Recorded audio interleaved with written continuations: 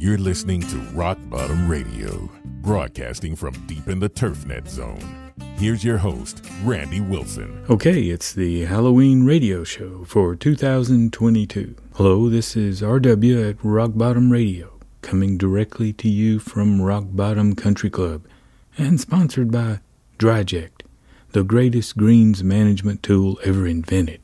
With me today is Ludell. Howdy, y'all. And Buford is here, too. Hey, everybody. Mom will be here in a few minutes. She's busy chasing down some golf stealers that played all day after only paying for 9 holes. And let's see, Cletus won't be here today. He's gone missing. But he usually does that around Halloween since he's superstitious. It's bad luck to be superstitious. Did you hear what you just said? Catch me outside. How about that? Okay. Anyway, it's October, and we're already hearing scary stuff like this could be an early winter with early frosts, early hard freezes, early snowfalls. So I thought we should discuss which scary story we should have for Halloween story time. Anybody got any suggestions? I do. That high-technology Japanese restroom y'all put in on the back 9 is downright terrifying. No, it's not. It's the epitome of modern AI customer service. It remembers your name, warms the seat for you, and offers dietary suggestions. I don't care. It's creepy. Makes gagging noises when I sit down. It can be a mite sarcastic. How about the black dog of Mystery Valley? That's a scary one. Okay, I could tell that one. Am I too late to vote on which story? No, Mama, you're just in time. I vote for the time we had to exorcise the spirit of the evil goose from that golf pro. That's a good one for Halloween. Remember when Buddy put up a skeleton scarecrow over his garden and he put servo motors in it so it could wave its arms and turn its head? Yeah, and all them school kids freaked out. And the next thing, a priest shows up to exorcise Buddy's scarecrow. He wasn't a priest. He was a Baptist preacher. You know, he had that AM radio show over there in Winder. It's a shame he had that heart attack when the scarecrow turned and looked at him. Buddy ain't never got over that one. I kind of wanted to tell about the haunted jukebox in the Grand Ballroom at Polvadero. Why don't you just tell all of them? Start with the Great Northern Invasion. Okay, it's story time. Once upon a time, we had a border invasion that caused a real problem for golf course superintendents. The kind of problem that's never gone away. We called it the Great Northern Invasion. This was long before the current dust-up on the southern border. And it was far worse than the problem we have right now on our western border, what with all the folks escaping from California. This Great Northern Invasion came down from Canada. And I'm not talking about Canadian humans, because on the whole, those folks are polite and sensible. Except for the ones who voted for that rather illogical fellow. Although we don't have much room to talk about electing the wrong kind of leaders, but anyhow. It began in the 80s with a wave of Canadian geese. At first, they were wildlife, which we welcomed for the positive imagery wildlife provides for golf. But it wasn't long before they transitioned into a different status altogether, that of invasive species. They ate the Poa annua, and then after processing it, these unwelcome visitors deposited the Poa seeds all over the place, even the greens. Gift-wrapped in moist compost, the Poa seeds, the ones not stuck to golfers' shoes or stuck to rollers on reel mowers or the body parts of anyone with a string trimmer, the Poa seeds had a head start on germinating. Hate them winged vermins. Can't even walk nowhere anymore without wearing goose leavings. Yeah, how come we can shoot down incoming Scud missiles with our Patriot ABM system, but we can't stop a few goose? I bet I could knock down a few with my country boy version of an anti-missile system. I use a 12 gauge with a full choke, well, if they'd let us. What with food shortages, we should just eat them geese. My great-uncle Nadell used to say, don't never eat animals that live by the water. Why? 'Cause the meat is so oily. See, riparian animals are waterproof on account of all that oil in their skin. I remember Uncle Nadell saying, a man ought not to eat a otter. And he's right, 'cause I ate one once. It's impossible to keep down. You'd have thought I had syrup of ipecac as an aperitif. But I recall a story by Charles Dickens, where he got visited by the Christmas ghost, and after that he bought a Christmas goose for Bob Cratchit. I don't know about that, but maybe them English gooses are different than Canadian. Oh, they got to be eatable, 'cause elsewise folks wouldn't say things like your goose is cooked. Uncle Nadell caught a baby goose one time, named it Trudeau, and fashioned a leash for it. He's so proud walking it around till one day it flew away, completely breaking the trust established twixt man and goose. Did Trudeau ever come back? Yeah, like they always do. See, it had learned to eat the food left out by the extremist homeowners living alongside the 8th fairway. Well, how do we get rid of them evil birds? We can't. The folks living alongside the fairways think geese are some kind of desirable turf decoration. Truth is, what with so many extremists buying golf course lots, and not because they play golf or they want manicured perfection out their picture glass window, or even for the property values, because y'all know a fairway lot is often increased in value by 3 times. No, they buy golf lots because they want to complain. The extremists like to get control of an HOA, especially one on a golf course, because that's heaven for an extremist. Why is that? Because golf-centric country clubs provide an endless supply of stuff to complain about, to get offended about. They'll even drag a lawyer in every so often and sue for improper customer service protocol. Failure to kneel and kiss the ring. I thought you was gonna say, you didn't answer my question. How do we shoo them birds off? Well, whereas and therefore we used to discourage geese with a shotgun, now the killing of geese is verboten, so the use of PSYOP anti-geese systems has proliferated. Sirens, fake gunshots, fake coyotes, laser beams, special dogs, flying drones, boat drones.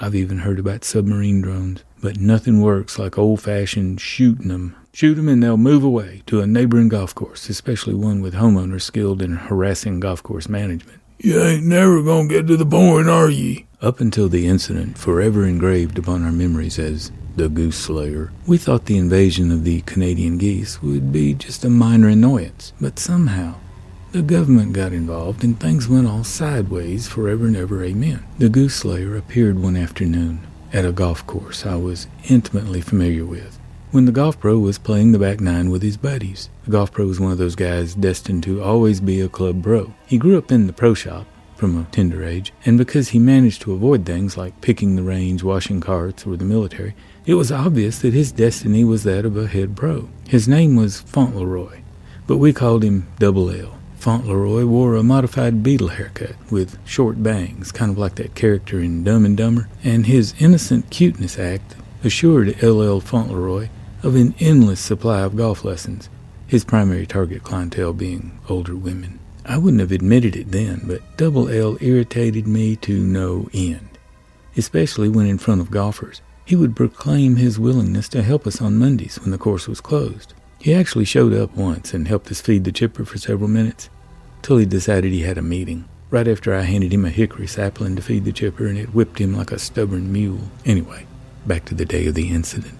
It was late October in 1992, and Double L was on number 16 green, trying to line up a putt that was worth well over 35 cents on a press. A large male goose was sitting in Fauntleroy's line, and in a burst of testosterone, Double L attempted to shoo the great bird away. Now keep in mind, our exposure to Canadian geese at this time was minimal, and it was thought they would react like a pigeon or at worst a wet chicken.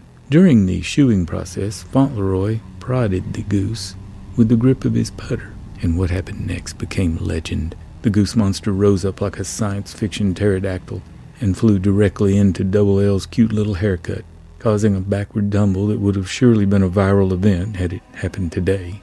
Double L regained his feet and his composure and began to dust off his Izod turtleneck. Everybody has their priorities. Consumed by this task, he did not see the enraged goose circling around in a tight turn, much like a Sopwith camel in a 1917 dogfight. The next contact involved a fairly stout impact of webbed feet to the back of Double L's head, causing a pretty good thumping noise. There was some screaming, followed by hysterical laughter from Fauntleroy's playing partners. The screaming was said to contain several expletives like gosh dogged and gadzooks, because LL was skilled at alternate cussing, and then the phrase, he bit me, took over. At this point, Double L's golf buddies were unable to help Fauntleroy. They were paralyzed with severe laughing trauma, which presents itself by fetal position seizures and the inability to open one's eyes. Before Double L could recover from the skull thump, Goose Monster returned to deliver the kill shot. Fauntleroy backpedaled while unsheathing his Acushnet bullseye blade. In his best impression of Errol Flynn's swashbuckling swordsmanship, Double L flailed, parried, and thrusted upon the goose, using both hands like an English longsword from the medieval era. Because that style of combat was originally designed to kill dragons, the Acushnet proved itself more than worthy in goose battle. Moments later, the goose was dead. The cheering echoed all over the golf course, and the bragging, strutting, and end-zone dancing that followed was commensurate with the epic deed. They carried on like that until a crew worker discovered the dead body and made off with it, but not before explaining that goose murder was a $5,000 fine plus life in prison. Double L quickly made a deal with a crew worker who was offered a new set of clubs. The dead body disappeared and would have never been spoken about again, except for what happened a few days later, on Halloween. Wanted posters appeared, stapled to the starter shack, inside the cart barn, on a telephone pole in the parking lot, and on the front gate. The poster read, "Wanted, dead or alive, the Goose Slayer." It had a crude, hand-drawn picture that included a sickeningly cute smile, plus some short bangs on the forehead. It went on to say, "Be on the lookout for a serial goose killer." Then it included a reward at the bottom of the poster, promising a free ride on an F10 fairway mower for information leading to the arrest, incarceration, and butt-kicking of the dastardly criminal involved in the slaying of the helpless goose. The posters quickly vanished, but Fauntleroy had to endure several years of folks goose honking at him from across fairways on the practice range, and especially when he played 16 green. As the years went by, the goose invasion wasn't funny anymore. Superintendents tried various methods to reduce the goose problem, but these Canadians were a tenacious bunch. They adapted and shifted tactics faster than golf could. In 2001, Buddy accidentally defeathered a goose with a remote-controlled helicopter, but eventually he invented a system that worked. Buddy discovered a radio frequency that affected the brain waves of birds, and when he activated it, after jacking up the voltage, it worked extremely well on the bird brains, thereby driving the geese away from the golf course. Unfortunately, it failed to discriminate between species and seriously affected any bird brains within range, up to and including golfers, the previously mentioned golf course homeowners, nearby politicians of the extremist variety, and anybody with more than 4 years of college. Buddy was forced to shut down his device, and the geese came back. In the words of Obi-Wan, they were easily frightened, but they returned in greater numbers.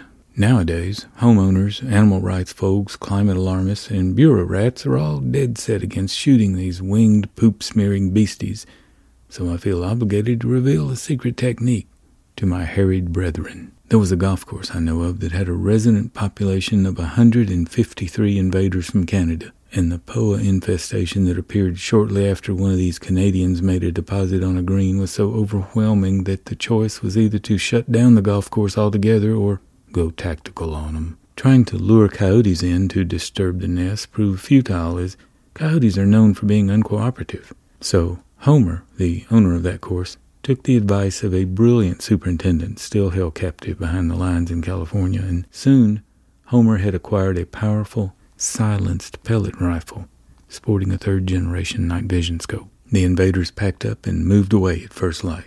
Nobody wanted the goose meat because no one would eat the oily little beast, and it's rumored that the bodies were buried deep in the compost pile. But the scary part is, Homer suffered greatly from that incident. It made him kind of jumpy. He couldn't sleep anymore.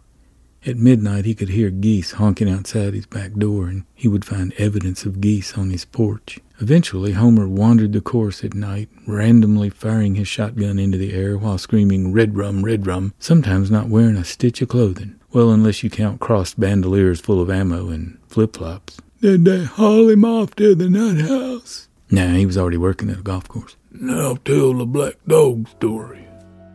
Okay.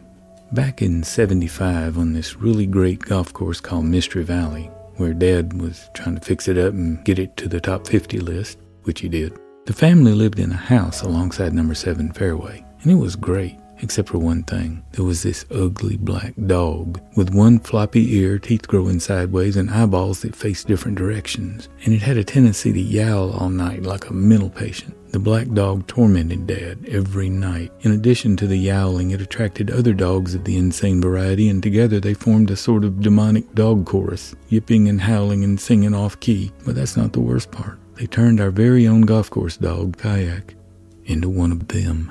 It was like a dog zombie outbreak. After about a year of this, Dad destabilized and began building elaborate traps to capture the devil black dog. He constructed a trap door on Kayak's doghouse and captured the black dog one night. He then called animal control, and in the process of transferring the black dog from the doghouse to the dog catcher truck, the animal control folks misjudged the evil dog, and in a momentary lapse of attention, the devil hound escaped. Dad was furious. So the next time he trapped the black dog, he had the golf course crew load the entire doghouse into his truck, and he personally took it to animal control 6 miles away just inside I-285, the perimeter highway. Dad then went downtown to a meeting, and when he got back to the golf course, there sat the black dog with that same goofy, evil expression, one floppy ear and eyeballs staring out into space and at the ground simultaneously. The next time the dog choir tuned up, Dad came out shooting. Now, in the military, Dad coached a rifle team to the national championship, so he was pretty competent at rifle shooting. But somehow he missed. The very next night, he had Devil Dog in his sights and decided to shoot right through the window screen, and the rifle misfired. After several more dog chorus performances, Dad finally shot the beast and buried it in the forest with the help of my brother Mike, sworn to secrecy, because he was one of the only witnesses to this insanity. 20 years later, I was offered the superintendent job at Mystery Valley, and the deal included the house along the 7th fairway. When I went to check out the course, I drove by the house, and there sat a black dog with one floppy ear, eyeballs askance, and a horrible broken-toothed grin. I U-turned my truck around that very instant and sped off back to my much safer course, located in a high crime zone with floods 6 foot deep and a golf pro intent on having me terminated. Really terminated. But it was better than living with the black devil hound at Mystery Valley. That's a pretty good golf horror story. Tell the jukebox story and not the edited cupcake version your agent made you put in the book. Tell the real one. It was 1969, the same year as Woodstock and Charles Manson and the anti-war riots and the Zodiac Killer. Times were strange, and we were at a strange golf course. It was way out in what I thought was desert, 9 miles from the nearest town, and the only neighbors were farms, cotton farms. We took over this nearly abandoned course that had no play to speak of, no visible turf, unless you could get the irrigation system to work. Then you had big circles of instant grass and weeds and vampire jackrabbits.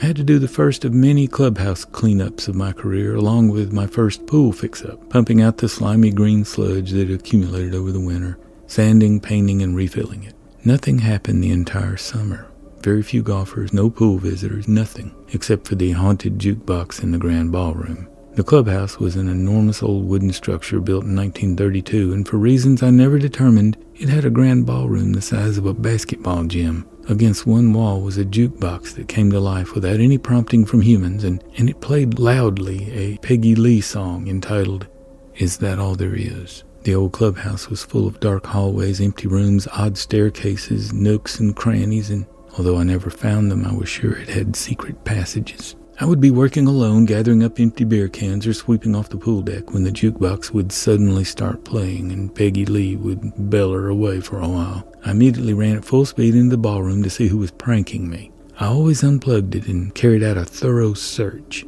intent on finding whoever was doing this, but I never found anyone. It typically happened when I was alone on the course. Dad was usually off at a golf tournament, taking my mother and brother with him. My standing orders were to lock up after both golfers, our only members, had finished play for the day.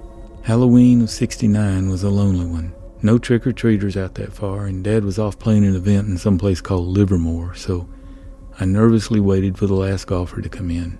He left his cart in the parking lot, so I went to retrieve it, and while I was doing that, 2 old folks drove up in an antique car. It was black and swoopy like Cruella de Vil's car, and they got out and headed for the staircase. They were wearing black and swoopy clothes, and the old man's suit was really baggy. The old lady had on a black ball gown. I told them we were closed, but they weren't having it. They said they just wanted a quick drink because they were celebrating some kind of anniversary.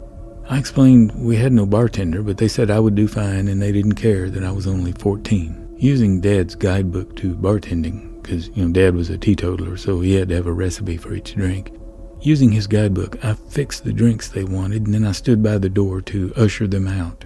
They refused, saying they always had a drink and then a dance in the ballroom because they were part of the group that founded Polvadero, and against my warnings, they went into the ballroom. At this point, I considered mixing a drink for myself, especially when I heard Peggy Lee start singing again. I had to fight the urge to run outside since they might steal all the liquor or empty the cash register of the entire $8 take for the day. But after a couple of songs from the big band days, Artie Shaw, Glenn Miller, the old folks came out, tipped me a silver dollar, and roared off in their car.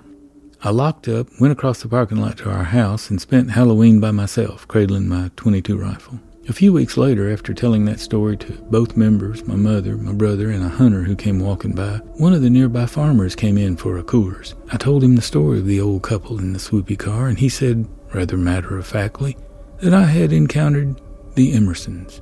I said, well, they seemed nice. That's when the farmer told me the Emersons had been dead for 20 years or more, killed in a car crash on Halloween, after getting too drunk at the big Halloween gala here at the club. He said after that, the club never held another big Halloween gala. When I didn't say anything in reply, the old farmer told me not to worry. Other folks had seen the Emersons too. Said he saw them his own self a few years back out on the highway at night, driving fast and acting like fools. I decided the whole thing was an elaborate prank.